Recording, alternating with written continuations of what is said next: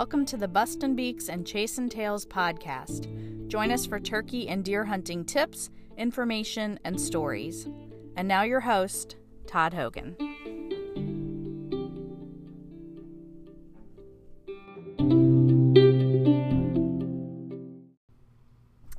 Hey, welcome to Bustin' Beaks and Chasin' Tails. I'm your host, Todd Hogan. I'm joined by team members Ronnie Belfield and Nathan Oberberg. How you guys doing today? Doing good, man. How are you? Doing good.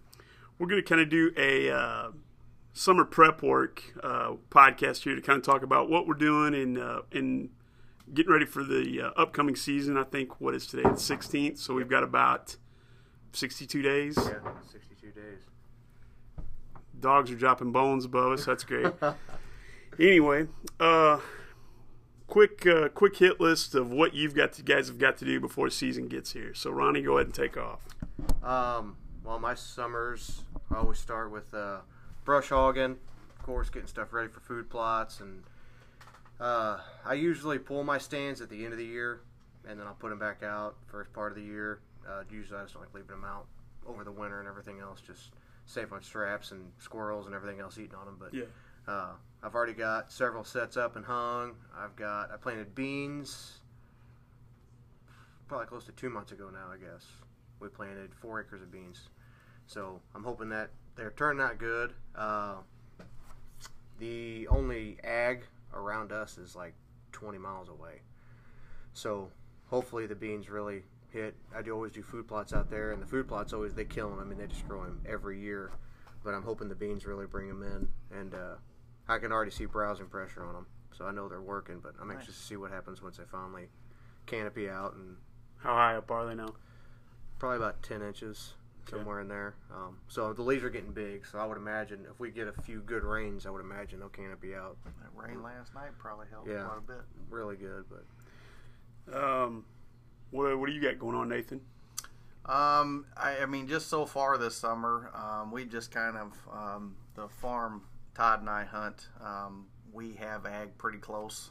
We got some pretty good ag fields, so we don't do too much. I probably, probably 3 years ago now? Maybe 4, I don't know. I started over from scratch, burned and cleared off a couple different areas and put some clover plots in just for some different early season browse for because that clover pops up pretty quick before the ag and everything, just to give deer something. So yeah, so we went in and cut them several times just to keep the weeds off of them. I haven't sprayed them. I was going to wait until I killed off the rest when we go put our fall plots in, which will be hopefully right around a month. We've noticed that if we can get a rain in the middle of August and get them fall plots in, they typically get a little bigger before the deer actually hitting them real hard from the row crop that we have. What I generally beg for there, and I know the people on the coast hate it, especially or the Gulf, but I'm always looking for a hurricane. Absolutely. Something to roll right up over the Midwest. Exactly.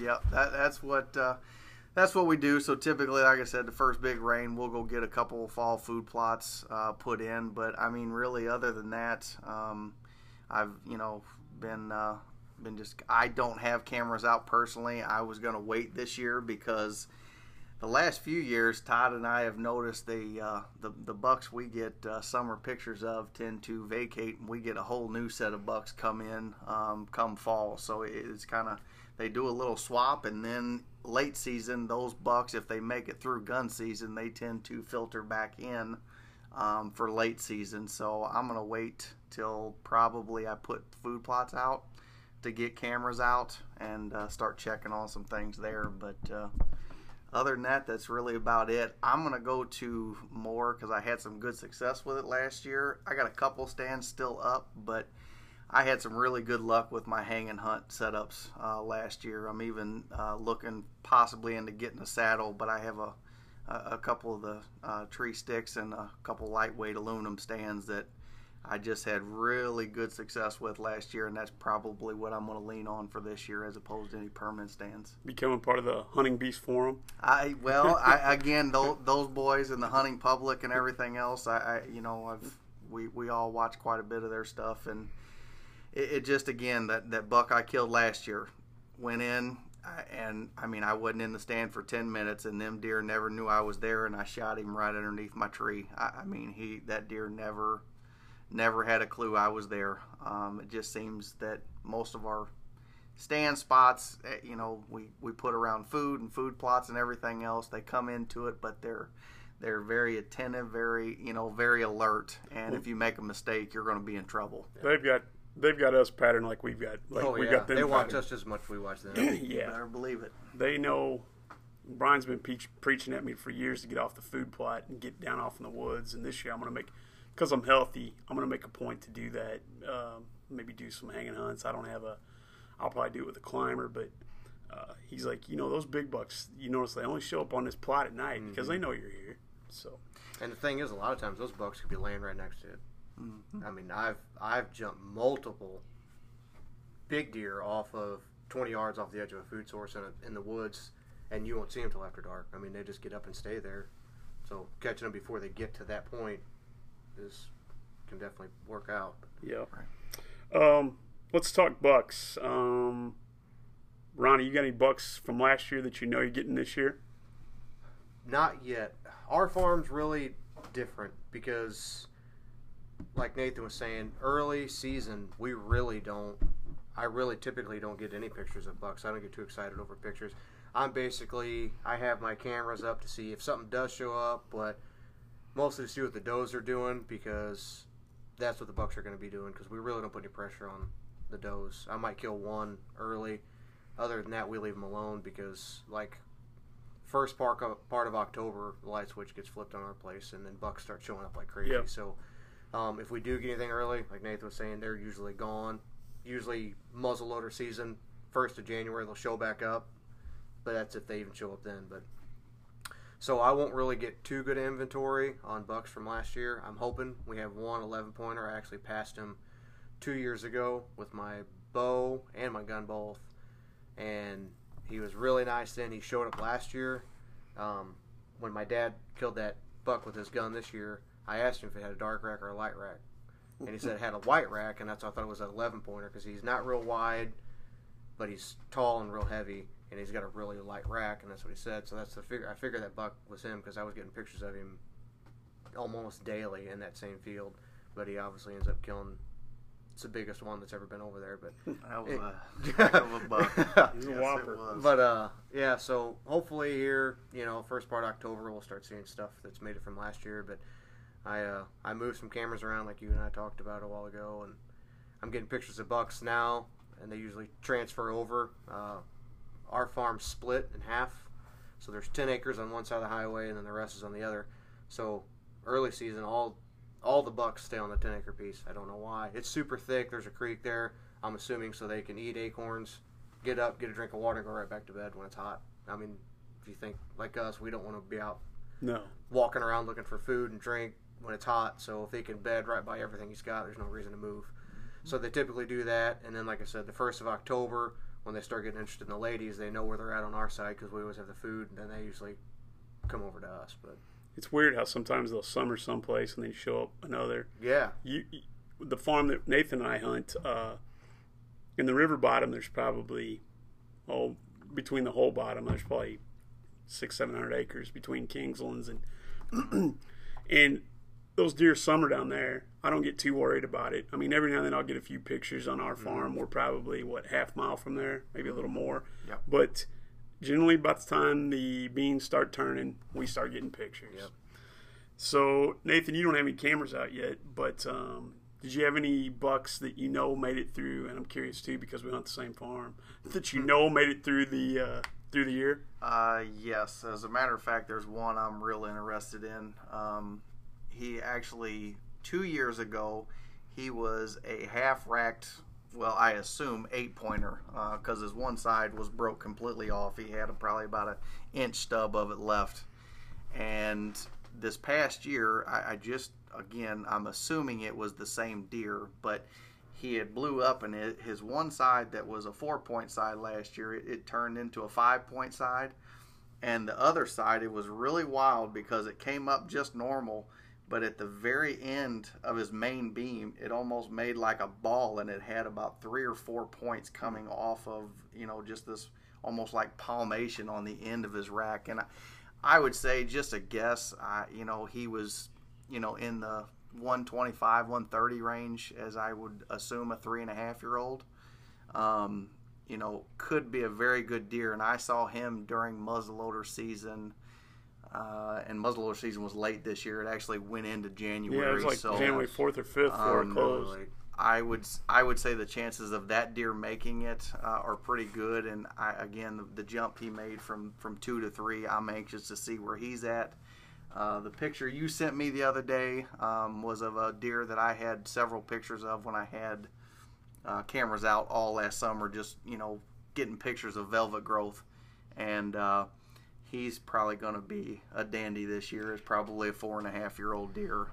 I think he's it's tough to tell this time of year, but it looked to me like he, you can tell a young deer, and this deer you can tell he's going to have good mass. Mm-hmm.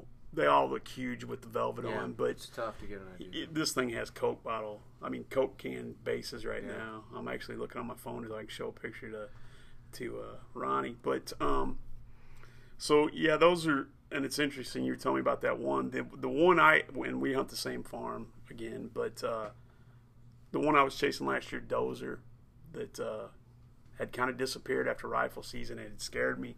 He was back in late January, so I know he survived. Now, there was one that I was chasing at the beginning of last year that he went in the 160s, I think. And Nathan texted me a picture and goes, "Does this look like your buck?" And I said, "Yeah, that's him." And he was dead, and he died, about 2 miles from where we were? Somebody was sitting behind him in that picture. Yeah. But yeah, he was definitely by far our number one hit lister going into last year. And if he would have made it. But now, is Dozer, who you're calling, is that big frame 9-pointer that you were talking about? Yeah. Because he should still be around as well. Yeah, he is heavy. Because I saw, I got several pictures of him. Yeah, I know that's that 8-pointer that I had pictures of all summer last year. But yeah, he should still be running around somewhere. And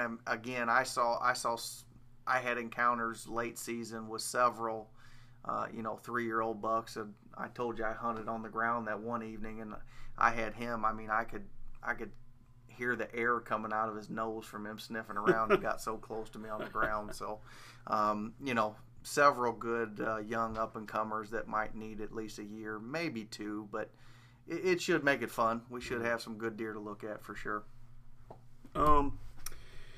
Moving ahead a little bit, and you guys kind of touched on this, tree stands. You guys doing any summertime? Do you guys, Nathan, you're talking about you're doing a lot of hanging hunts, and you've got some stands hanging. But are you gonna hang any more in the next couple months? Or I'll just kind of throw out my opinion. I like to put them up, but I try to avoid too much trimming because although it looks like you can't see anything, come November it'll be bare. Yeah, I like cover. That's what a big question has always been, is how high do you hunt with a tree stand?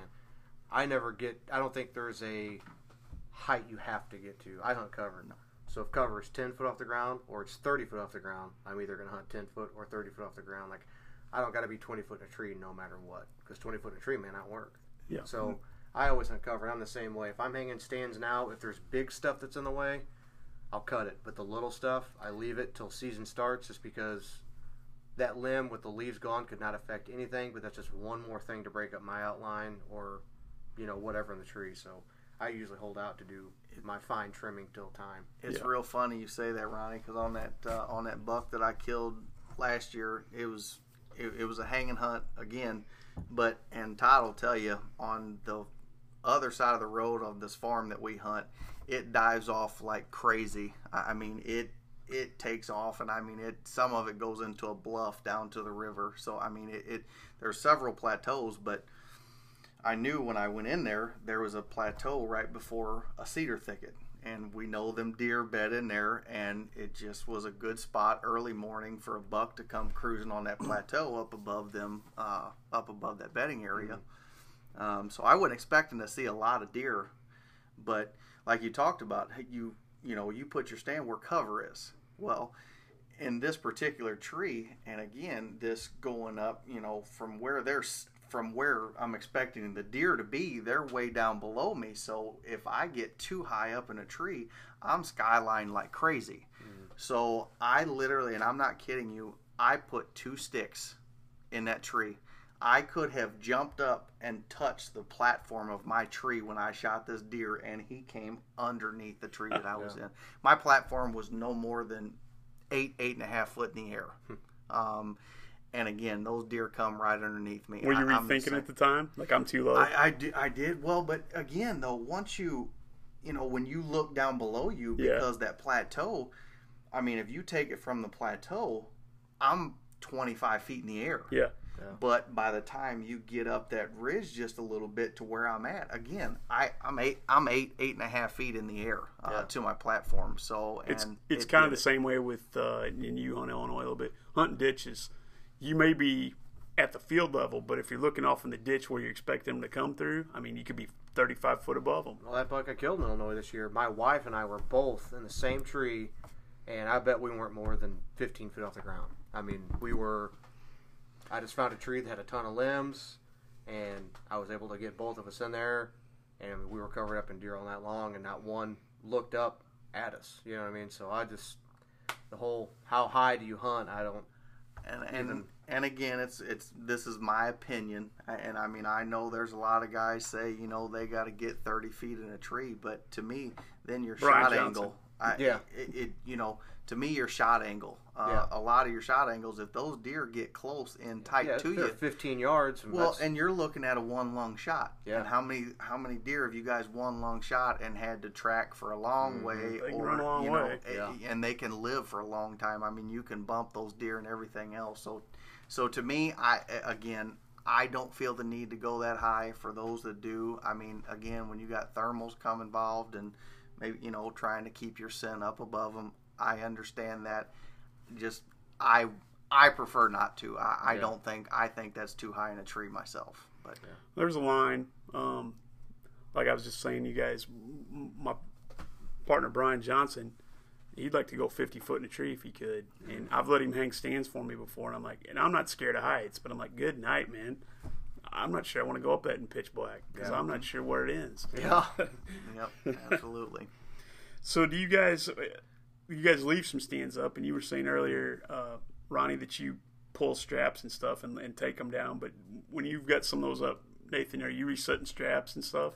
That's typically what I'll do. Is that I'll occasionally, when we go put fall food plots in or whatever else, I'll go take a look at it, or I may climb it. But I mean, typically, and Todd, you and I have talked about it before. Typically, I'll just throw a couple of them scent straps in my pack. Yeah.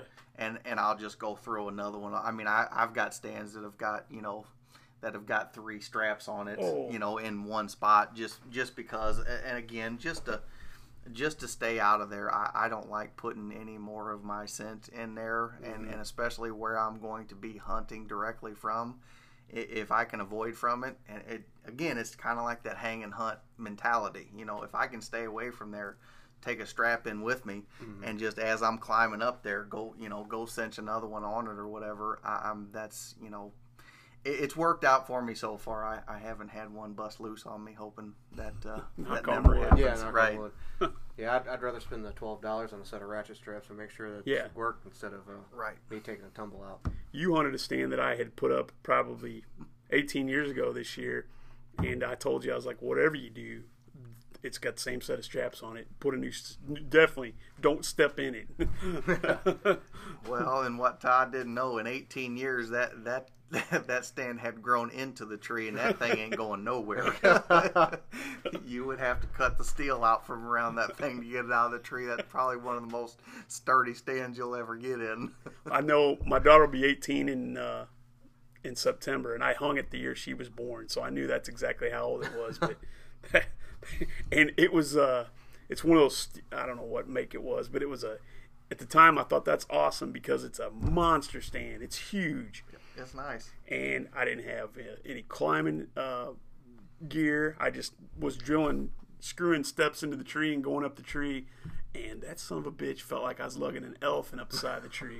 And then when I got up there and was dangling by one arm, and it's pretty good ways up, it's 22, 23 foot up, I was like, well, this is kind of hairy. Yeah. And just to let everybody know, I did go ahead even still and put 2 new straps on it, one on the top and on the bottom before everybody starts getting after me. But trust me, that stand's not going anywhere. No, I hadn't hunted it in years, and so Nathan was telling me about it. So I went down and hunted it one day, and I was like, yeah, that's not too bad. I appreciate Nathan putting a couple new straps on here. But the crop rotation, does that affect, I don't know, we hunt a farm where the crops rotate from year to year. You guys look into that as to where your hanging stands, or just kind of it is what it is, and I've got this farm, I've got to hunt it no matter what? Or do you typically know, like on George's farm that you hunt, sometimes there's beans and the deer seem to be better on those years? And what do you think, Ronnie? Well, around here, I really don't get that luxury. Everywhere I hunt's hay fields and oak timber, and that's just all I get. But since hunting Illinois last year, they rotate. So last year they had corn all around us. Well, it was a super wet spring, so they planted super late, and corn stayed up past their gun season. Yeah. So bow season for me was tough because I had one probably 20-acre field of beans, and there was standing corn all around it. So I was lucky I finally set up in between the corn and the beans, catching them coming out of the corn, and every deer I seen that evening come out of standing corn. So it was tough for me because everything stayed so green so late in the year, and with all the corn being up, I mean, with you hunt over there and you guys used to hunt around crops, a cornfield is standing corn is your worst enemy as a bow hunter. That could be 1,000 acres it's just like 1,000 acres of standing timber. Right, yeah. It's just, and you can't get in there to hunt them. You can't put a tree stand on a corn stalk. So it was tough for me. So this year I'm looking forward to it because now where the beans were, which was like the 20-acre field, is going to be a standing cornfield, and everything around is going to be beans. So now I know where the deer are going to be at. They're going to be huddled around that 20 acres of standing corn going to the beans. So I think I'll do better this year with seeing deer, even if we do have a late plant, which, I mean, everything's in at normal time this year, but even if it does stand a little longer, my confidence is higher because they got less places to hide, I guess, if that makes sense. No, it does. So I'm hoping this year I really see a difference in deer numbers because I had tons of pictures of deer over there. So I know they're there, the sign's there, the trails are there, and I've seen a bunch, but with that standing corn, and it's just, I got to see just very little rut activity in timber because I'm sure they were chasing in the corn and everything else. Yeah. But. What about you, Nathan?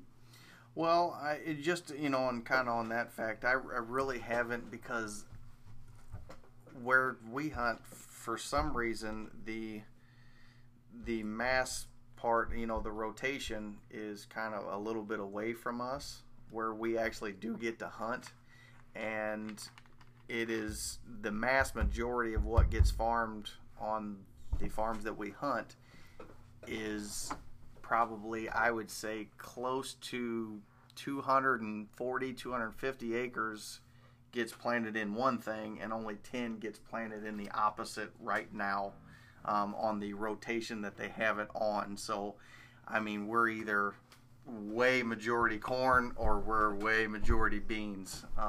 And so it's kind of, I don't know, I haven't noticed anything definitive, but I know what I've tried to do in the last couple times on our fall food plots, and even, like I said, we're putting the clover in and everything else. I've tried to go back in and even a little bit later after we plant it and put in like a cover crop of like rye or a cereal rye or something like that, and actually something that also draws nitrogen into the soil along with the clover, just because it for one, it helps the clover go because it kind of covers it, shades it from the sunlight. It doesn't let it get burnt up, because you get too much sun on clover, it will burn up on you pretty quick. And two, we're around, most of our timber is oaks. We got a bunch of oaks out there, and the leaves, the acorns, everything tend to zap the nitrogen out of the soil. So actually I've noticed a pretty big difference in the last couple of years on not having to put as much fertilizer and everything in the ground with, like I said, using those cover crops. And I've also been trying to minimally disturb the soil. That way it keeps the nutrients better. We've been just kind of roughing the ground up, killing it off where we're going to put our fall food plots and then rolling it in. And just rolling over that dead stuff, and it kind of forms a little moisture barrier. Pile there too, and honestly, guys, I've noticed it's worked very well. The moisture in the ground has stayed better, the nutrients in the ground have stayed better, and our food plots have looked better the last couple of years. So, you guys, because we're talking early here, you guys, if you have the opportunity, do you set up on water?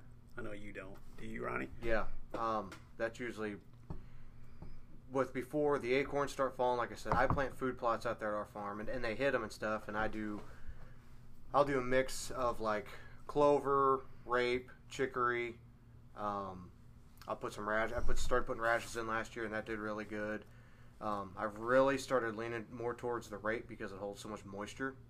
So early season, they usually kill it. The leaves are supposed to get real big, but I've never seen them get bigger than like a golf ball, and they just munch them down to the stalks. I mean, they just destroy it, but where we're at, we have a creek that runs through the middle of the farm, and there's usually always several good puddles up through it.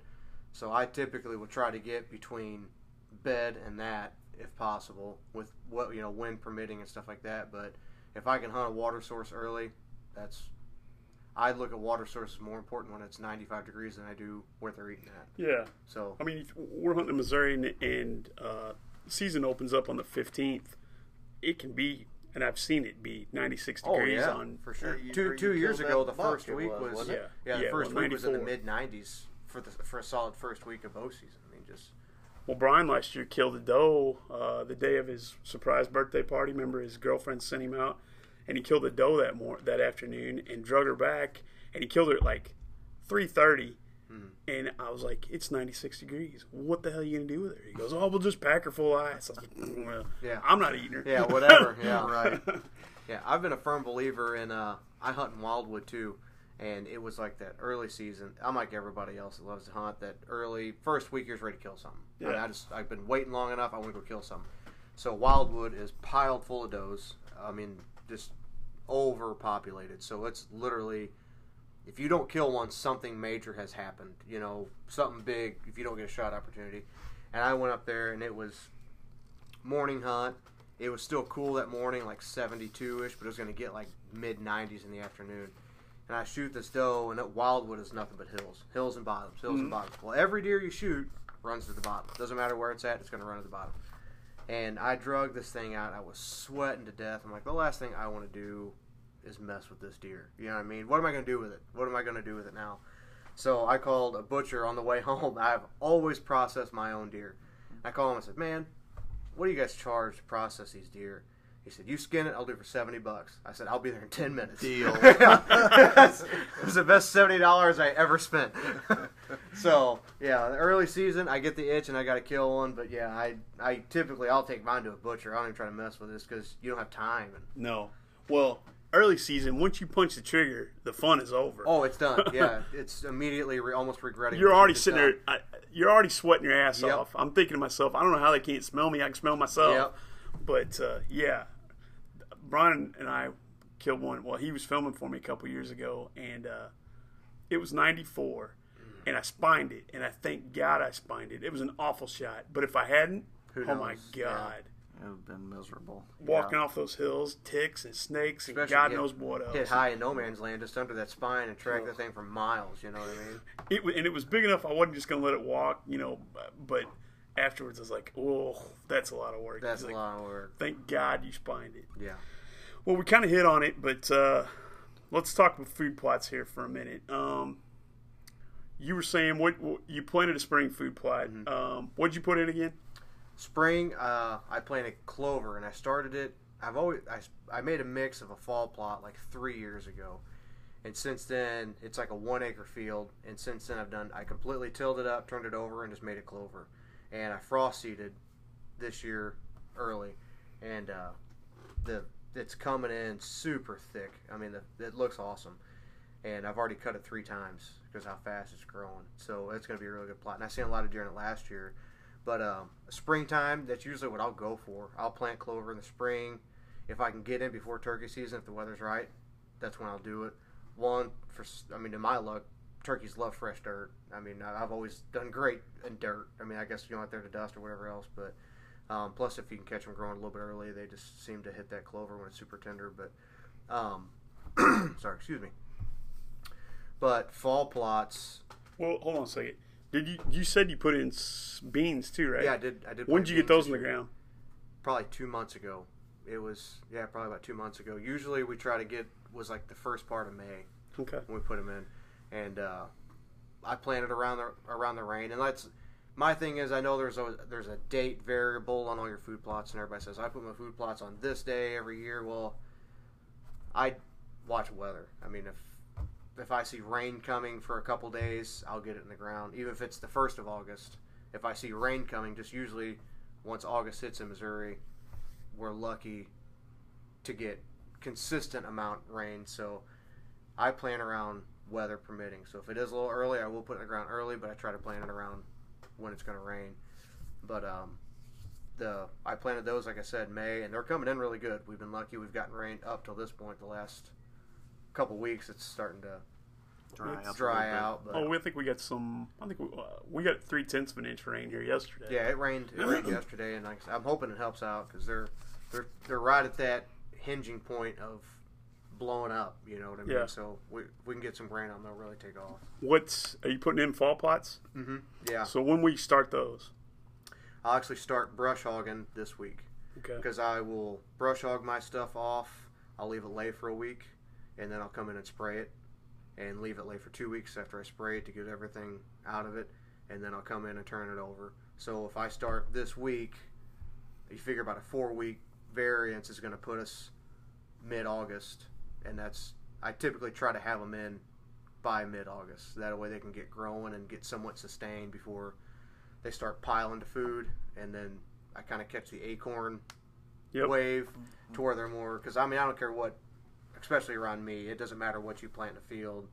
Once acorns start falling, just they prefer acorns. Yeah, forget about whatever you planted. So what are you going to put in this fall? I'm going to do or August. Yeah, it's the same mix I do. I've done it for 2 years now on a farm. I've had great luck with it, and it's synergy clover, rape, deer radishes, and chicory, and I just mix it all in a bag. And typically, I'll buy enough of each seed to do however big of a food plot I'm doing. So it's just I overseed for sure, but when it comes in, it's super thick and there's a lot there to eat. But I've had great luck with that mix because it kind of grows at different rates and they eat it at different rates. So the clover's always good. The rape is a really good early season. Like I said, it carries a bunch of moisture, so they usually will devour that. Usually by like the 1st of October, my rape's gone, and then after that, I kind of rely on the radishes and the chicory and the clover to keep them a green source. Basically, once this year, when the beans start drying out, they'll have they'll have 3 big green food sources on the farm for them to, once they transition from acorns from beans to greens again, we'll kind of have them. What's it usually look like in December? Have they mowed it to the ground, or is there something left? Typically, I have always underestimated the amount of browsing pressure out there. We have really good deer numbers, and now this year I've finally learned to like quadruple the size of my food plots, but I always put in like a smaller, like a killer plot, I guess you'd want to call it, something small to catch them before they go out to the bigger fields. And like I bought a tiller for my tractor, so I till everything, and I've had great luck with my food plot since I started doing that. I don't know if it just helps with that much more oxygen in the soil and gets it turned over, but once it's gone, it's down to dirt. Like, it doesn't grow weeds at all because of that little process I figured out over time of planting them and getting weeds, and planting them and it not growing good, not getting good seed to soil contact, and it's just a process of. How big are your plots? This year, typically, like I said, I've always underestimated. I've always done like half-acre stuff, just something to get them there before they go other places, and they just will eat it to dirt. It'll be nothing but dirt. So this year I did 1 acre of clover. I did 4 acres of beans. I'm going to do 2 acres of, actually total, there's be 1 food plot that's 2 acres. One's going to be about 3/4 of an acre, and the other's going to be 1 acre. So I'm hardcore hitting food this year because I want them to not leave at all.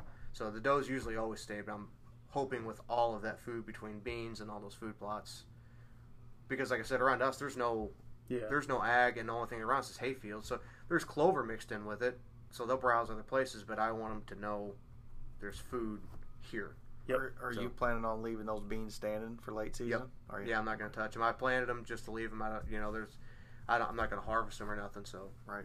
Yeah, they'll be standing, and that field it's secluded. It's a 4-acre field. It's got the 1-acre field that butts up to it, just separated by a tree line. So the 1 acre is the clover, and on the other side of that is a bedding area. So I'm kind of have a line of in my head what they're going to do, because sure. I know where they come out of bed, and I'm hoping they come out and hit that clover a little early, and then they get out to the beans. Plus, that clover will relieve a little bit of the browsing pressure off my beans because they're not used to that. So once they really figure out what's growing, I'm hoping they don't just mow it down before I get to reap the benefits. But if so, oh well, live and learn. But what about you, Nathan? I know what your story is, but how do you start your? We don't ever plant anything in the spring. No, because again, we got plenty of row crop around us. I mean, for them to eat on, and I mean that was kind of my big thing on putting those couple little. We cleared off an area. I guess I think it was 3 years ago now that I cleared off another about 3/4 of an acre on one of the farms, and and then cleared 2 other smaller plots off of a big hayfield to put some clover in. And again, I limed and frost seeded those, and they're doing real well. I mean, I think this is either year 3 or 4. I'm trying to remember, but they're doing real well. But yeah, other than that, and the reason for clover is just to have, because it comes up so fast. Easy. I mean, it's the first thing that greens up in the springtime. Even before really the crops are starting to get up, it gives them something to eat on and something else just to hang in our area. So that was my real purpose for those. But after that, yeah, we do fall plots. Like I said, we got row crop, we got oak trees out the wazoo. I mean, about every form of oak tree you can think of out there. So I mean, there's plenty of food, there's plenty of water. We got springs out there, we got a river that runs right by there. We have everything that we need out there. So I just hit it in the fall for when the leaves come off the beans, or when they get the corn cut and everything. And again, we do a blend, kind of like you did. He got us a pretty good one that worked last year, and we had the same thing. It was clover, rape. I think there might have been a weed in it, and then we also got we do turnips and radishes both when we go through and do those. But like I said, we've been having pretty good luck. We ran onto a cultipacker a couple years ago, and that thing is very essential as far as getting your good seed to soil contact. And again, I'm going to do the same thing about like you, Ronnie. I'm going to go through and probably where we're going to put in the fall food plots, we'll probably till it up a little bit, but I'm going to go through and spray it. We'll probably cut it, spray it, a couple weeks after, and then go in a couple weeks after that, hopefully depending on rain. And we've been roughing it up, and then taking either that cultipacker or we got a roller over there on the other farm, and it's just seemed to work very well. And it just, again, it lays that stuff over, puts a little moisture barrier on it, and helps hold quite a bit of moisture. But yeah, that's and then I can't remember where I saw it, and then I typically like to come in once that stuff starts coming up, and I'll either do a cereal rye or something like that stays green in the winter, because Todd will tell you, just like yours, we haven't put a food plot out there that does not look like a green on a golf course by the time winter rolls around. I mean, they have mowed down everything to where it's stubble. Mm-hmm. Just mud. Yeah, and the good thing about rye is anytime the air temperature or the soil temperature gets above 32 degrees, rye will grow. It will start regenerating itself, and a lot of these other things like clover and everything else, they'll go dormant. Yeah. So if you actually put that in a little bit later, it'll, not that it's going to, give you mass crop that they're just going to be coming in hammering, but it's just going to, Something it'll keep else. coming up Yeah. because in Missouri, it does get cold, but it doesn't stay cold long term. It'll be cold as crap for, 3 days a week, and then it'll turn and it might be 50 degrees Right. in January. So it'll start to come back up. You can even see if we get like one of those late fall, early winter Indian summers, for lack of a better word. We're to get up and I think last year on Christmas Day it was like 70 degrees. Yeah. You get 3 or 4 days of that. Now it doesn't stay like that, but you can almost see it. It almost, some of that rye, a lot of times the wheat will almost even begin to turn a little bit green again. Yeah. Yep. So Yeah, and then that's why again I put it out there just because we just don't have a lot of the hay fields, the farmers out there they take care of, so we try not to step on their toes too much. We try not to take too much of their stuff, and these aren't our farms that we hunt, so we can't exactly go in and clear out a whole bunch of area and make food plots and everything else. So we got to kind of deal with what we have, and again, I just think that's a good way to just keep something there, kind of like the clover does early. That rye just will keep growing throughout the winter and give them something to chew on throughout the winter. So, all right, well, food plots. And I know, like I said, Nathan and I don't own the farm that we hunt, or I hunt up north. I don't own that farm. Ronnie, when you're putting in a food plot, do you try to design the plot knowing, wind directions and where you want your deer to come from? Oh, for sure. Like killer plots, Yep. as they call them. Yep. Yeah, and that's what typically I'd always done up till this point. This is the first year that I actually planted beans and on a large enough food plot that takes up the whole field.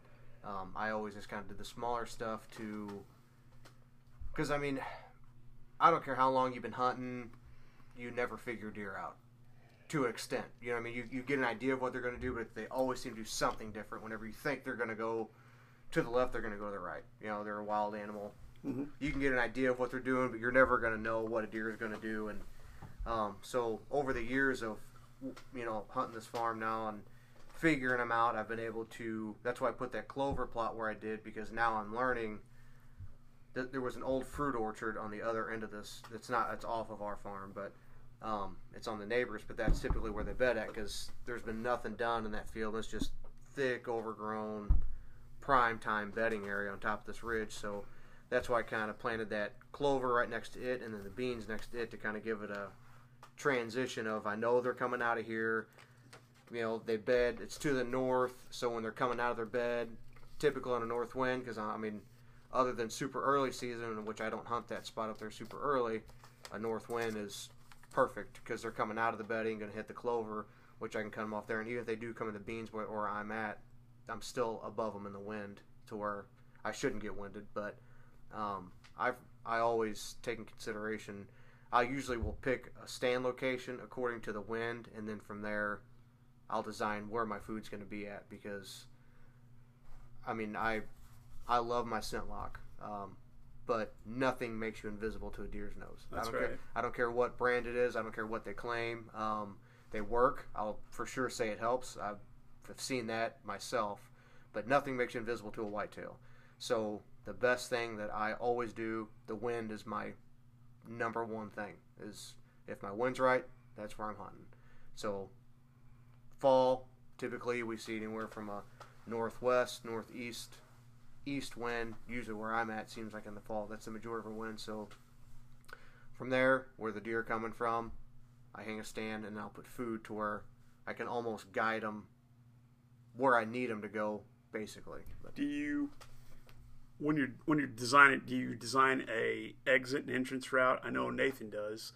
Nathan uses the road that runs beside the farm, and he walks down the road, and then he's got a path so he can walk in the back side of it. Is that what? Do you have an exit, an entry and exit strategy when you're going in and out? with my small food plots, I didn't really think about it too much because I really wasn't banking on that why I'm killing deer because of that food plot. That was just there as a bonus to, if they were in the field, maybe they'll come over to this part where I'm at, basically to give them a reason to be right where I am. But with the beans I did this year, there's an old logging road that follows the fence line up on the farm that hasn't been touched, and I mean, I don't know, maybe since the fence was put in, you know, I mean, it's so overgrown. So I went in this year and I cut that old logging road out, which it wasn't terrible, but there was, you know, saplings the size of golf balls, stuff after years of growth, and I cut it all down to where now, whenever I come into the farm, I can walk up that logging road that's in the timber, and there's a strip of timber in between my clover field and the beans, and that logging road comes out on the back side of that timber to where from the bean field, in the morning I would feel confident hunting it. And you never want, you know, you always hear, never hunt a big food source like that in the morning because you're going to blow deer out. Yep. I'm a firm believer of it. But with how this is set up, I know I could get in as long as there's not a deer right under my stand. But if there's deer in that beans, I'm confident I can get in my stand without being detected, of course, obviously wind being right and everything else. But my path getting in, physically they can't see me. Yeah. So I did take that into consideration this year because I've never hunted a big food source like that. So I haven't really had to have a entrance or exit. But I thought, well, with these beans, I'm going to have something because I can't just come stumbling through the field wide open and, you know, be good with it. So I think this year I did make an entrance to at least get to it to where I'm concealed to get to my stand. Okay. Well, I know the reason I asked that is Nathan did that a few years ago on the farm we hunt. Again, it's a hay field. I think they've got, the majority, what they hay out of it's Timothy, I think. But you knew that you couldn't hunt it in the morning. And then also getting out of it in the evening, there was no good way, you know, you were always going to blow deer out of it. So you went, and I don't know, what is that, probably, 400 yards down there? Yeah, I'd say. You walk the road, and then you've cut a path from the road to the edge of the field's probably, 100 yards? I'd say, yeah. Yeah, so you cut a path, and then I think even, and correct me if I'm wrong, even went in with a rake and raked it, right? So you could slip in and out. Yep. And yeah, I've actually, there was I went and hunted that in the morning, and it was actually a foggy morning last year, and I snuck down the road, and you got to go up this embankment to kind of get up there, so I can kind of sneak up this embankment to get to that oak flat. And I can just kind of poke my head up. Well, typically that time of year, most of that underbrush stuff is off. So, I mean, I can see that field. And, I can kind of survey things when there. And I could actually see a deer walking right along the tree line. And it was walking away from me up the field. And I literally snuck in right behind this deer because of what I had done. And that deer never knew I was there. This deer fed up the field and then came back down and walked right past me after I had walked in, got into my stand. The problem, and Todd will tell you this, on the farms that we hunt, the problem is access. You have to get very creative with access on these farms, and a lot of the times either go a very unconventional way in or walk there is some serious up and down on these farms, and I mean really tramps through some timber that could possibly have deer bedded on them. So it's just very tricky. You either got to come through big ridgetop fields to get to these places that we hunt, which again, that time of year, if they're bedded anywhere near them or coming out to eat, they're going to see you coming in. Or you go tramping through too much timber at that time of year with the leaves dry and falling and everything else. You could bust some deer out there as well. And we're always tiptoeing around how aggressive to be out there and everything else, because this is our main farm to hunt close to the house. So we're always back and forth on getting good access, but also with accessing it during the right wind and not blowing out deer and everything else. So it's definitely tough to do out there. Right. It makes those deer really tough to hunt. It really does. Access is the biggest thing on that farm because it's an awesome farm. But if you could, and it butts up to about God knows how many acres of standing timber. Yeah. It probably goes on for 2 or 3 miles back over towards Mammoth Bridge, which if you're around here, you'll know what I'm talking about. But there's just no good way into it. You've got to cross an open field to get to it. Where I hunt on the backside of the farm, I have to cross the open field and then walk through the bedding area to get to where I hunt. Now they move in and out. And the other thing about where we hunt around here is we hunt in the hills. This isn't farm ground for the most part. And there's some row crops that stand, but for the most part, people are cattle farmers around here. And we live on rocky ridges is all we live on. And it's always been my biggest problem around here is I know where I want to go, but I'm also scared to go in there because I don't want to blow the farm up. And Nathan's the same way. We have this discussion every year. I'm like, I want to go, but, you can only blow out a monster buck so many times before he just moves on. Just keeps on going. So that's always been, and like Nathan was saying, access is the biggest thing. If I had the money, I'd buy the place right now. Wouldn't think twice about it, but it is a hard farm to hunt. And a lot of farms like that around here are. Access is the biggest thing, and these big draws where the deer can hang out and you just can't get into them. But we have a big field on our farm, and like I said, the highway split it. So luckily for us, the deer are always used to hearing traffic. Constant. I mean, it's constantly 18-wheelers, trucks, cars, motorcycles, people hitting rumble strips. So they're accustomed to these sounds. So like what we do when we hunt the big field on the side of the highway side, we'll go up through the woods, the logging road, but once we get to that field, we'll go all the way to the edge of the field where the bluff is, where it drops off to 21 there, and follow that up because they're used to seeing headlights, they're used to hearing traffic. So that buck that my dad killed this year, he rode his four-wheeler almost all the way to the blind that he sat in where he killed that deer. So you guys know just as well as I do, to kill a deer of that caliber, to almost drive deer blind and do it, most people would say there ain't no way I'm going to drive something that close, drive a vehicle to something like that. But it works. It's whatever the deer conditions. Right, and so if it's farm ground, a lot of times tractors don't phase them a bit. Tractors. Matter of fact, there's a deer sitting right behind us that I walked behind a tractor and shot at, and I thought, there's no way this works. And my buddy said, he won't even look up, and he didn't. I remember when the tractor cleared, I was standing there in the open, and I was like, I can't even believe this happened. I'm 15 yards from this deer, and he doesn't know I'm in the place. That was awesome. Oh, man. Let me ask you guys this, because we kind of hit on this one a little bit, but cameras, you guys, as the summer rolls on, we're going to get our cameras out. I've got 3 out, plus about 8 in Illinois. You've got a few out. Nathan's going to put his out in about a month, maybe a little sooner probably. Hopefully. Because I'm interested to see what he gets. You transition your cameras from summer to fall locations, and where do you usually do that? Me, typically, up until last year, I finally changed gears, but I would leave. I never take my cameras down. They stay up outside 365. I go out and swap it even through February, March, when there's really nothing.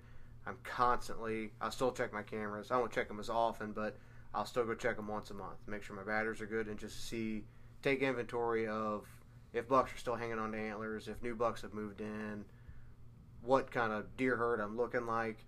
Because to me, there's just more pieces of the puzzle. Even though it's not hunting season, I'm still hunting them. I'm still figuring out, okay, so at what point in time are these deer transitioning from their spring to their summer pattern, from summer to fall, from fall to winter. So for me, I never take them down. But last year, I started putting all my cameras in places that I think they're coming from versus where they're going to. So I didn't get as many pictures, but the information that I got told me, I figured out a 7.5-year-old whitetail. I didn't kill him. My dad did, but I had him figured out. I moved my camera. I knew where his bedroom was. I was consistently getting pictures an hour before daylight and an hour after. So I knew where his bedroom was. So let me ask you this. Brian's big on this, and I'm kind of getting that way. Do you move your cameras closer to see exactly so you can try to pin down where he's coming from? Brian's big point is, the deer's there. Let's start moving around to see if we can find out where he's coming from. Yeah. And I'll say ish on that deal because my thing is there's a section on our farm that this is the first year I stepped in it to shed hunt. Other than that, I went to the edge of it tracking a buck I killed and a doe I killed. Sanctuary. Yep. I don't go in it. I leave it alone, and I'll never put a camera in it because I know the deer are there. I don't need to go in there because and I don't care what camera you got. even though you don't get like the flash like you used to. I mean, you know, the old ones that took like the seesaw batteries that blind you at night time to take a picture. I was a very firm believer in them scaring deer off. They could. You know, there was multiple times I would get pictures, just a handful of pictures of a nice buck, and never get another picture of them again. Not like for a few days, ever again. They're not dumb. You know what I mean? They see this flash. That's not normal. They've lived their whole life up to this point and never seen this thing that's not normal. So they move away from it. And, you know, it's just... So I've learned that even with the new cameras, you may not see a flash, but you see a red light. They pay attention to things. You know what I mean? Just like we do. If you're walking in your house that you've lived in for 5 years and you all of a sudden see a little red light flash in your living room, are you going to check that out and say, man, something's different? How'd that get here? You know what I mean? They're surviving. They got to survive because we want to kill them, and they know it. So I don't get too crazy with moving them close to core areas, but I did move them around, and it did pay off because I did figure him out. And like I said, we've talked about it before in here with my dad killing that buck. I'm tickled pink that he killed it. I'm happier he killed it than I did. But I got just as much out of it because how many people can say they figured out a 7.5-year-old whitetail? Yeah. Not many at all. You know what I mean? It just, most guys that kill those happen to be in the right place at the right time. And I figured him out.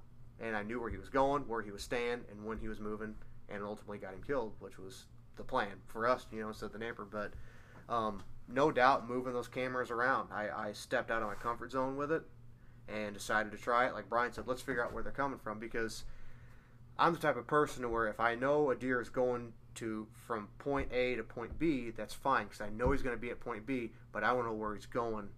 How's he getting to point B from point A? Is there a spot that I can do like a hanging hunt to cut him off to where he doesn't know I'm there, but I can get him 20 minutes earlier because he's still in the timber. So I stepped out of it. Like I said, I didn't get as many pictures as what I did on like food sources and scrapes and all these things, but I got the right pictures, if that makes sense. That's exactly. I mean, you know he's there. Right. Like Brian and I were talking last week on the episode, the podcast about trail cameras, and we butt heads about it stuff a lot on philosophies. He's way more, let's say, aggressive. Mm-hmm. I tend to be more laid back, and that I'm scared. Like we were saying before, I'm scared I'm going to blow the place up. There's a time and a place for aggressiveness, and it's not all the time.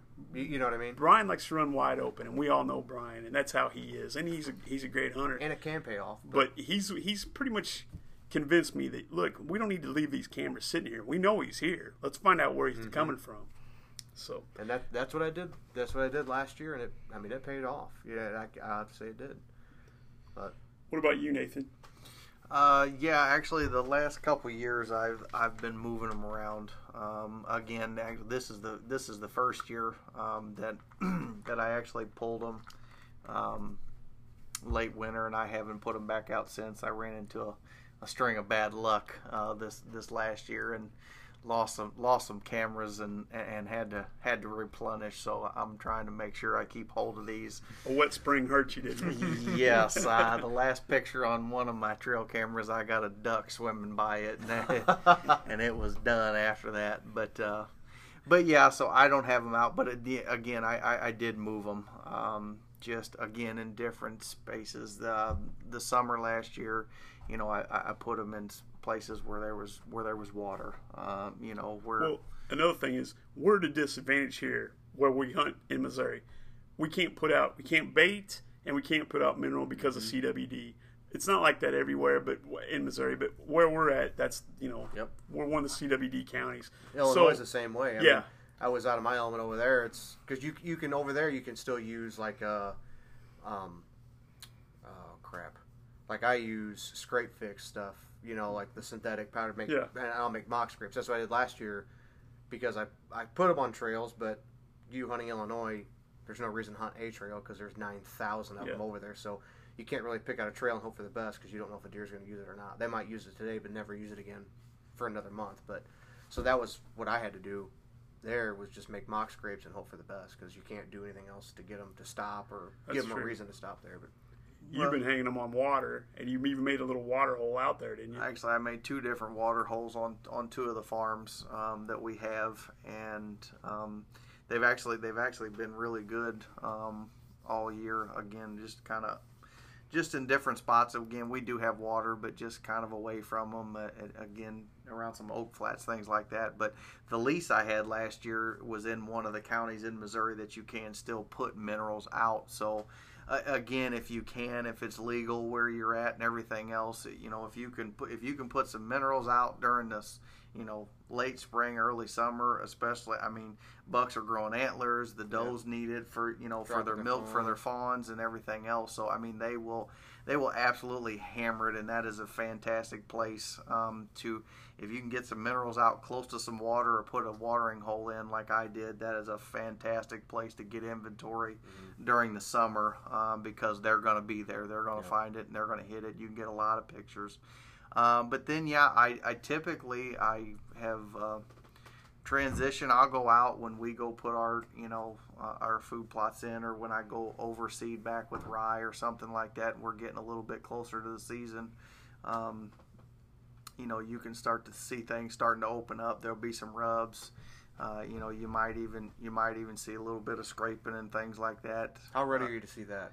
I can't even begin to tell you, but typically during that time, I will transition it from there and put it on the scrape for a little while, because again, that time I'm transitioning, I want buck inventory, and I'm not trying to see deer population. I don't care how many does I got at this point. Yes, I'm trying to figure out where the bucks are at, and then from there, if it warrants it, I'll do like what you're talking about. If I can tell a certain direction that buck is coming from, I will go in there, try to find a trail. And I'll walk off that trail just a little ways, but just try to find it, look over the area, look if there's a ridge, if there's a thick bedding area that happens to be right in there, and find a couple of trails coming out to see if I again can't catch where they're coming from or knowing where they're bedding, because and it's a very fine line. Todd and I have talked about it a million times, but I'm telling you right now, the closer you can get to bedding without bumping deer with your access, with wind, with all of this stuff, the more deer you're going to see, the more successful hunts you're going to have. Not saying you can't kill deer on food plots. You can, but just, again, your access in and out, they're going to be there very early in the morning when you're trying to go in there.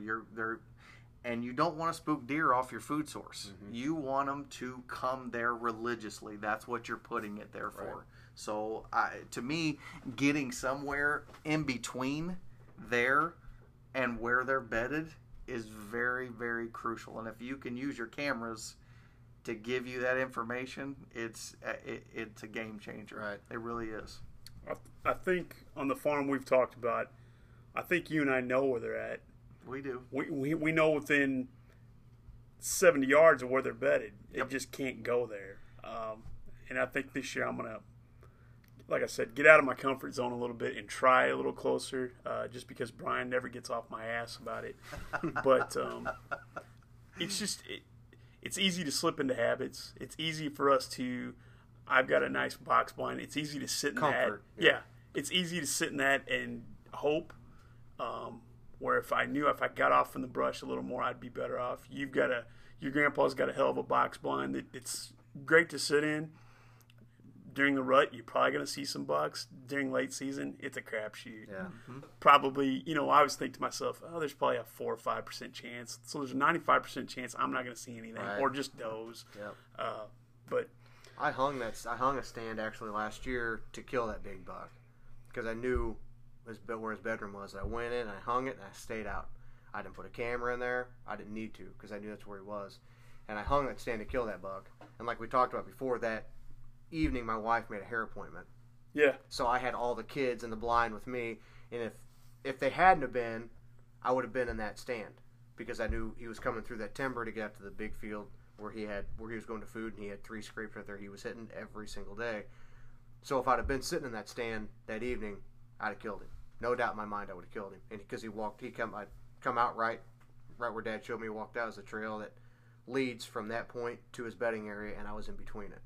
So, like I said, I don't always try to hunt where the deer are going or where the deer are at. I want to hunt where they're coming from. Was that a booner? Yeah. Damn. Yep. Yeah, it was a booner. Yeah. That's He's awesome. got, as soon as you walk in their front door, it's right in your face. I'd be sleeping with that sucker. Oh, Kick God, my wife beautiful out. buck. Just, and every time I'm there, I mean, like I said, he wouldn't even know that deer existed if it wouldn't have been for me. But I helped him drag it. I got it. I did everything. He's still got to show me every time I go in their house. Did you see that deer when you walk down the steps? Yeah, Dad, I seen it. Yeah. Good for him. Yeah. Good Thanks for again, him. Dad. Yep. I got some quick summertime questions for you guys. You guys ever put out summertime scrapes? Actually, Scrape Fix makes a velvet mix.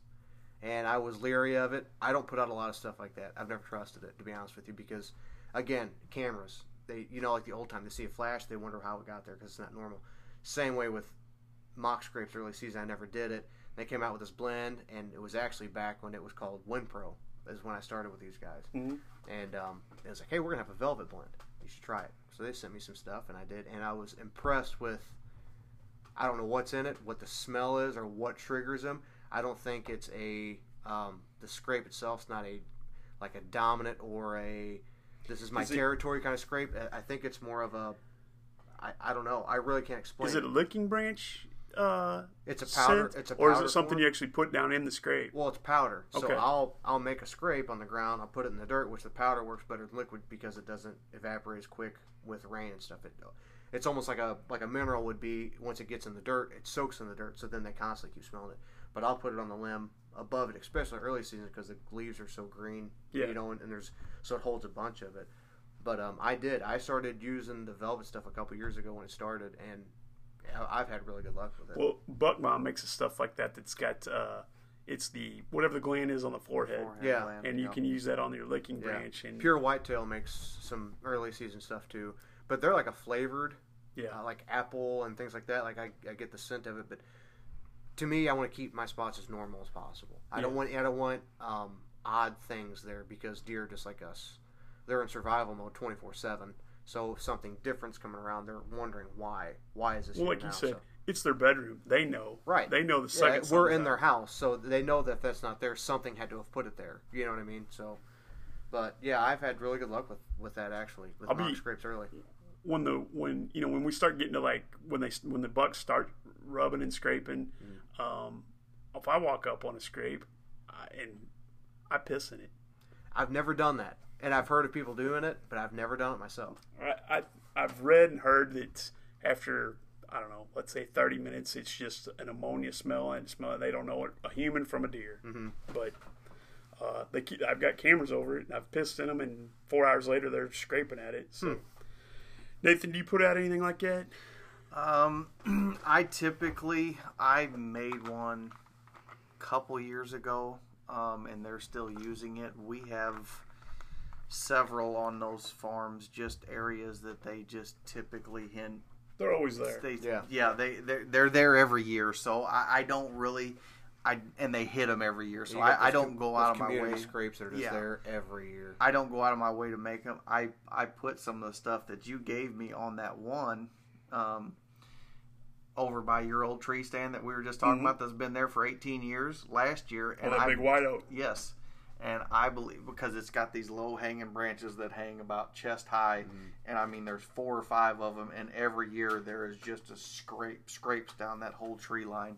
And so I hung one of my cell cams on that last year, and I still believe, and I think I sent you the picture, that buck I ended up killing that we never had any pictures of whatsoever.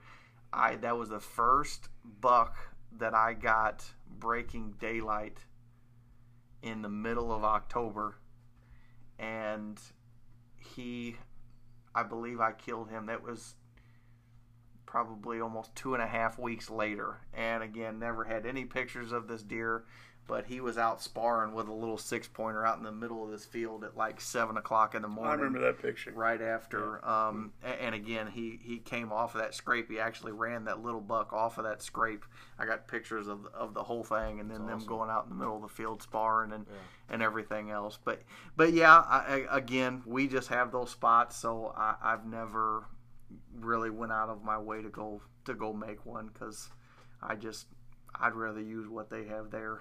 Yeah. You know, the real stuff's better. well, I mean, again, you can't compete with that. They're hitting it for some reason or another, Right. you know. So What's I'll tell you what, I'm going to start on this one, and then you guys can follow suit, okay? What do your details look like for the upcoming year? So here's what I've got going on. Because of the COVID, I didn't put in for an Illinois shotgun tag, but I still got the chance now. I was kind of waiting. My wife had been laid off, and I was watching my pennies. Well, I think I've got the opportunity now she's got a job, so I'm going to put in for that.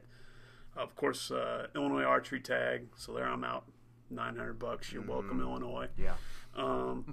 Yeah, my wife's so excited I'm hunting Illinois. Yeah, it just infuriates me to give them that money. If I thought that it was actually going to the conservation department, I'd be like, that's great. But I think as broke as Illinois is, it's probably going to a general fund to keep your ass afloat. So those are those two, and then of course I'm going to hunt the farm that we hunt here in Missouri.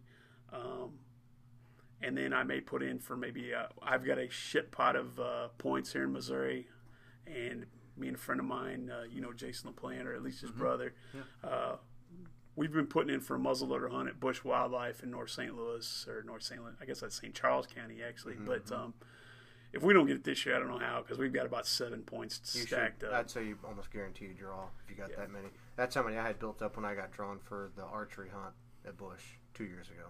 Really? Yeah, it was my 7th year putting it. Is it worth it? I've hunted archery there one time. Yeah, I wish I did the late season, so all the crops were gone. I mean, even the crop fields that were picked were just gone. I mean, there was nothing on the ground. So if I could have went back, I would have put in for, I think there's an October. There is. That's when I hunted archery. And then I think in November. I think there's an October, November, and then the December. I think there's a late November season. Yeah.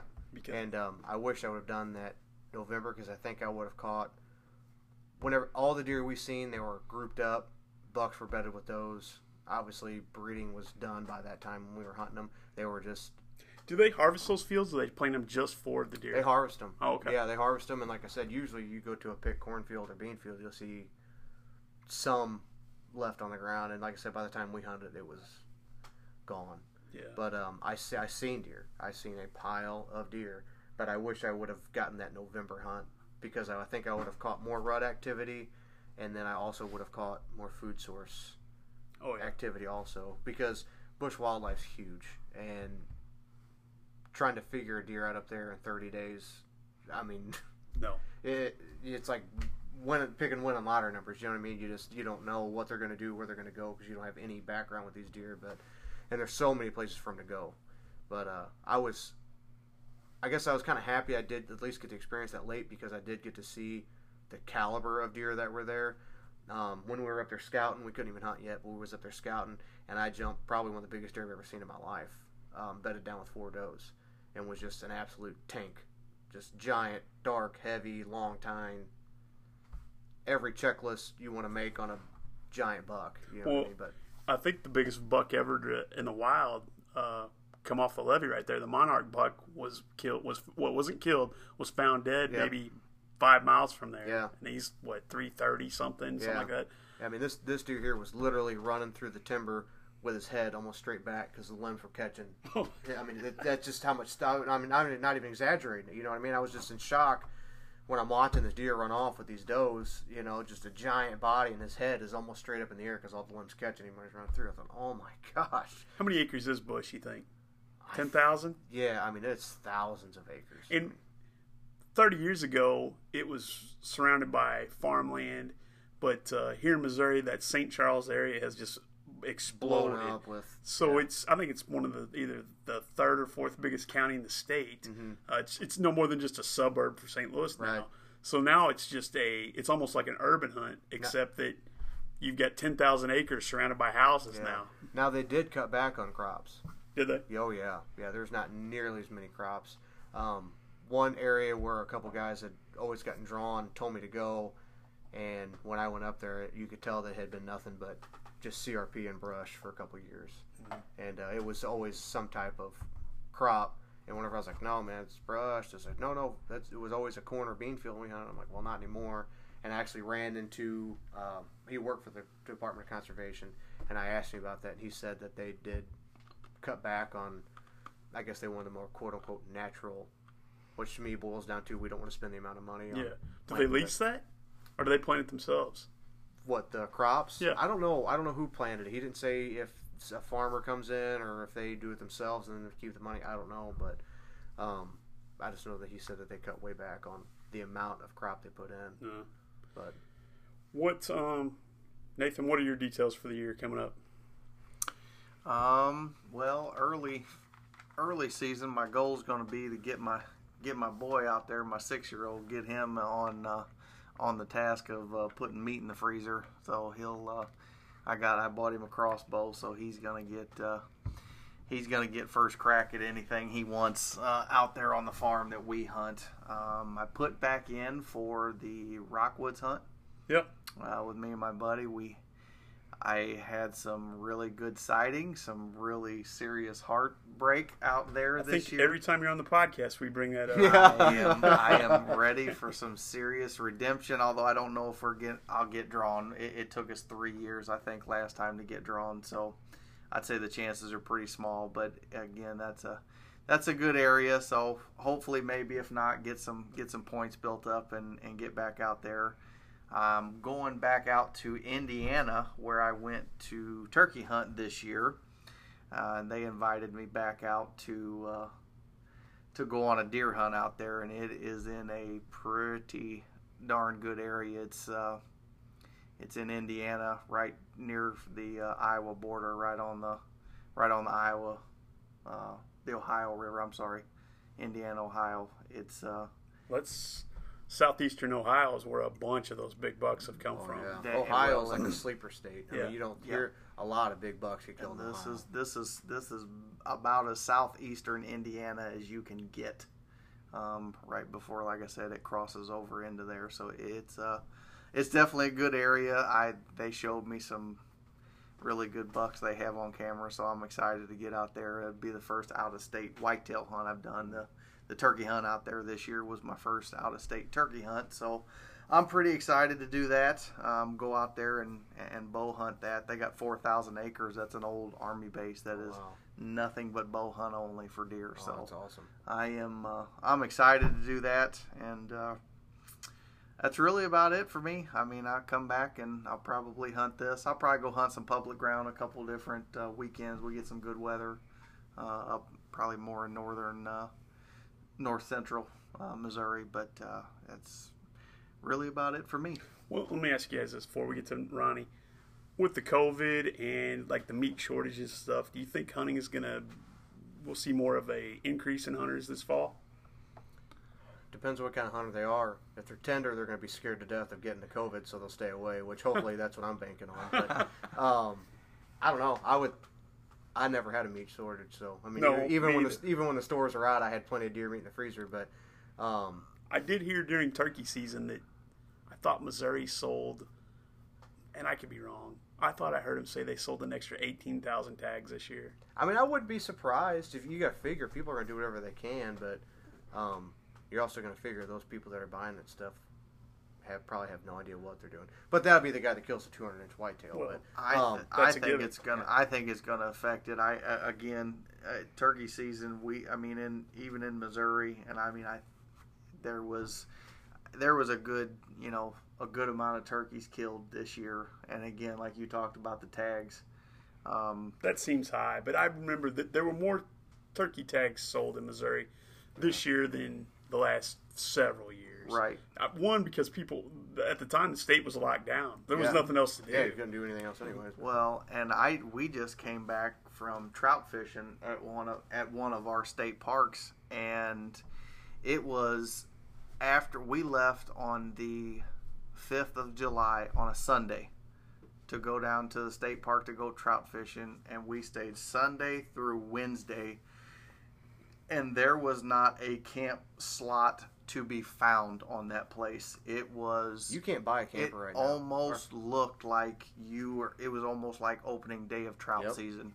And it just with nothing to do, that's what everybody's doing. So unfortunately, I think with this dragging out, and again, the fear from everyone or what's being put to us that, that's going to make this big rebound come fall, I think you're going to find people trying to find something to do to entertain themselves. Right. And I've even had people. I work up in the city of St. Louis, and I mean, I've got people up there that I've heard say, "Well, I guess we're going to have to start learning how to hunt and fish because we aren't going to be able to do anything else." Yeah. And I think you're going to see a whole lot of that. I really do. Let me tell you one place I'm not going to catch COVID: out in the woods by myself. That's right. Absolutely. I feel pretty safe there. Yeah. Yeah. Absolutely. That's what I told all the guys that I work with, and I mean, because again, in your urban areas, it is a concern where everybody is so bunched together, and and everybody's like, "You're not worried about it?" I'm like, "Look, my favorite pastime is me hanging out by myself on the side of a tree." Yep. I said, I don't make it a point to come back into the city after I'm working to go hang out around a bunch of people. My hobby, I go hang out by myself or around just my family. I said so. Those are the things we do for fun and for enjoyment. So my concern level is lower than most. But yeah, I'm with you. What about you, Ronnie? Pretty much about the same. I'll be hunting Illinois this year, and around here, usually if I kind of get a break, or if I'm not really getting many pictures of deer I want to kill around here, I'll hit some public ground and stuff. The whole, we was talking about the run and gun stuff, hanging hunts, and I enjoy doing that. I bought a set. It's a XOP stand, and I actually just bought the two-step sticks, a little lighter and stuff like that. But so I do enjoy getting on public ground and hunting too. I'm lucky enough we have our own farm to hunt, and plus I have several farms I have permission to hunt that I'm the only one that hunts them. But I still like to get out and. It's always fun to see something different. Yeah, different and figure. I mean, it's just part of the game. I love shooting stuff, but I have just as much fun figuring it out too. So, but I'll be hunting around here. I'm kind of banking on our beans early. I'm hoping we really get some stuff show up from that. My oldest boy, he's 12. He's ready to kill one with his bow. He's out shooting in the yard with me whenever I got to shoot. So, he's finally shooting enough poundage at 20 yards or closer. I've given him the green light to let one rip on one to see what he'll do, but. Plus, I got a crossbow. I was lucky enough. I actually had one sent to me through Mossy Oak, and they sent me the Hyper Ghost 425, and said, "Here, try this thing out and see what you think of it." Is it screaming at 425 foot per second? If it didn't have a lighted knock, you wouldn't even see it. Oh, I mean, it's stupid fast. So I could always use that as my backup plan for him, to where if he's a little hairy still with his regular bow, but. And then my youngest boy, he's 7, and he tells me the other day, our oldest daughter, we just got her it's a Brave, just something to practice with, to get used to shooting. And he came up to me the other day and said, "Dad, can I shoot Kinley's bow?" And I said, "Yeah, you can go shoot." He goes, "All right, because I got to get ready for bow season." And I laughed about that for I don't know how long, because he was dead serious, walked off straight face. I got to get ready for bow season. I'm like, Get out of here, you know what I mean? Awesome. Yeah, 7-year-old, you got to get ready. But where do you hear that? I don't know where you're going to learn that at, but yeah. But I'm going to try to get them some kills, and I'll get my wife out there. But mostly hunting around here, and like you said, donate some money to the state of Illinois myself. So yeah, can't get here fast enough. I know that. Let me tell you. So last year I was beat up pretty bad. I had both my hips replaced last summer. So my climbing ability was limited, and when I did climb, I was taking, and I wouldn't say I love this, although I'm not looking down my nose at anybody, but I was taking my crossbow. Mm-hmm. And in Illinois, the night before shotgun season, I had a pretty good buck walk in, and I stopped him. He was 20 yards away, pulled the trigger, and honest to God, I sat there and thought, how in the hell did you miss that deer?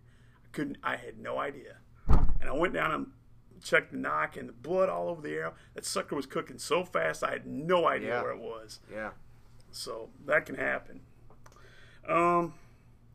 Nathan, you kind of hit on this. You got goals for the upcoming year. Yours is pretty much get your boy a deer, right? Yeah, I mean that's number one. I mean, for sure. Just, he'd go out there and shoot a button or a spike, and I'll probably be happier than anything I shoot this year, unless I happen to run across a 200-inch deer somewhere or something. But I mean, other than that, yeah, that's goal number one, and just to go out there and enjoy it, and just take it all in, and fling an arrow at the first thing that gets my blood to pumping, fill the freezer. That's always goal number one with Yep. the season. Get because we eat a lot of deer around the house, and get that freezer filled up and get after some antlers after that. That's about it. Yep.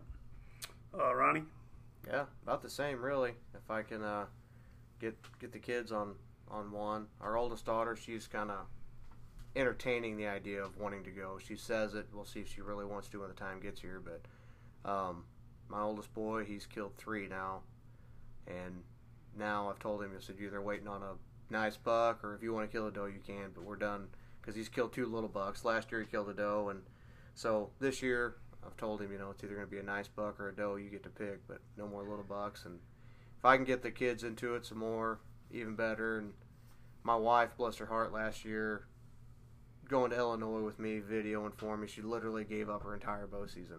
Oh. Just to go with me, and so that way I wasn't driving to Illinois by myself, and I wasn't hanging stands by myself, and she was right there by my side the whole time, so I owe her, big time for that, because there's not many women that's, 1, going to support somebody that's got our addiction, and 2, be right there with you to do it, so it's definitely her year, Yeah. I'm hoping that I can really get her on something, so. Well, I know Nathan's kind of the same boat I'm in, but my kids are almost 18 and 15, and I've orphaned my wife every year in November for years and years and years, and always felt kind of bad about it. Not bad enough. Not bad enough to stay, but well, and Ronnie, I mean, I gotta say, jealous of you a bit because again, to have a wife to do that, that's fine, but my wife. Love you to death, sweetheart, because I'm telling you what I do. I orphan her every year. She's supportive as she can be. She knows how I am about it, and she's like, okay, I'll be right here in the house staying toasty and warm. Yeah. Good luck to you, you know, and she supports me the whole way, so babe, love you to death, but I know I'm a pain in the butt, but it ain't going to change anytime soon. No. So when my kids were littler, I'd make those calls home when I'd be on like a 10-day stay in Illinois, and it would be, well, how's it going? And then like day 4, well, you think you're coming home anytime soon? You actually gonna come back? Or? And then if I'd call her, I'm like, I got a good one down. She's like, awesome. You coming home tonight? Yeah. The only way I might have the same luck as you, Ronnie, is when the boy starts going with me on these trips. Mm-hmm. Then and she's at the house by herself. Yep. She might we might be able to convince her to drag her along and go camp Put or a something camera like in her that. hand, Yep. But other than that, it ain't happening. At least your wife. I've tried to convince my wife for 24 years. Go with me. And I've even got Nathan's been in my shanty. It's got heat. You're not gonna even on a day when it was 5 degrees, you're gonna be toasty in there. I'm like, you can just go with me. And she goes, that doesn't even sound like a little bit of fun. Yeah. Well, the first day of muzzleloader season last year, I was watching the Blues on my phone, the Blues hockey game, and I was cooking a s'more on top of the heater. Listen, I've been in hotel rooms that ain't quite as nice as this shanty back here in the back on his food plot, so it's pretty nice. If you can't get her back here, but it ain't going to happen. Yeah. We've got a whole bunch of wool carpet upstairs. We're insulating it this year. Gosh, nice. Yeah. Nice. All right, guys. Well, I've held you here long enough. Anything you want to add before we wrap it up? We're going to do in a couple weeks. Probably going to do just a deer camp stories before the season gets going. But you guys got anything you want to add? Again, it's coming up fast, guys. Just right now's the time to put in your work. Get out there, especially you bow hunters. Shoot your bow, make sure you're dialed in, and you're going to be sitting up in a tree before you know it. So good luck to everybody out there. Hope y'all get it done. Yeah, same here. Yeah, 62 days.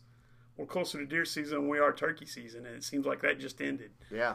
It does, for sure. So, yeah, you think about it, 62 days. If you have any kind of prep work, yep, you're out of time. Well, literally next week is your timeline of killing it, leave it lay for a week, spraying it for 2 weeks, then planting it, and you're at mid-August. Mid-August rolls around after that, it's over for me. I mean, you wake up and it's bow season. So yeah, usually by the 20th of August, I'd like to be done. Oh yeah, just letting it sit and soak and wait. Stands hung, food's done. Remember that one year we had to do it we had to redo it in September because it just got flat out burnt up one year. But yeah, I mean, if you're going to have a rough time getting anything of any significance if you don't get it in before the end of October, August for sure. So the problem is here in Missouri, and I'm probably throughout the Midwest, is that generally late July, early August is the hottest time of the year here in Missouri, and it's just hard.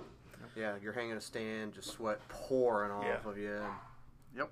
Seat ticks. Well, my dog is telling me it's time to wrap it up. I apologize for that. So, hey, we appreciate you listening. Don't forget to check out the Facebook page at Hunting. Oh my God, it's Busting Beaks and Chasing Tails. Anyway, we'll talk to you soon.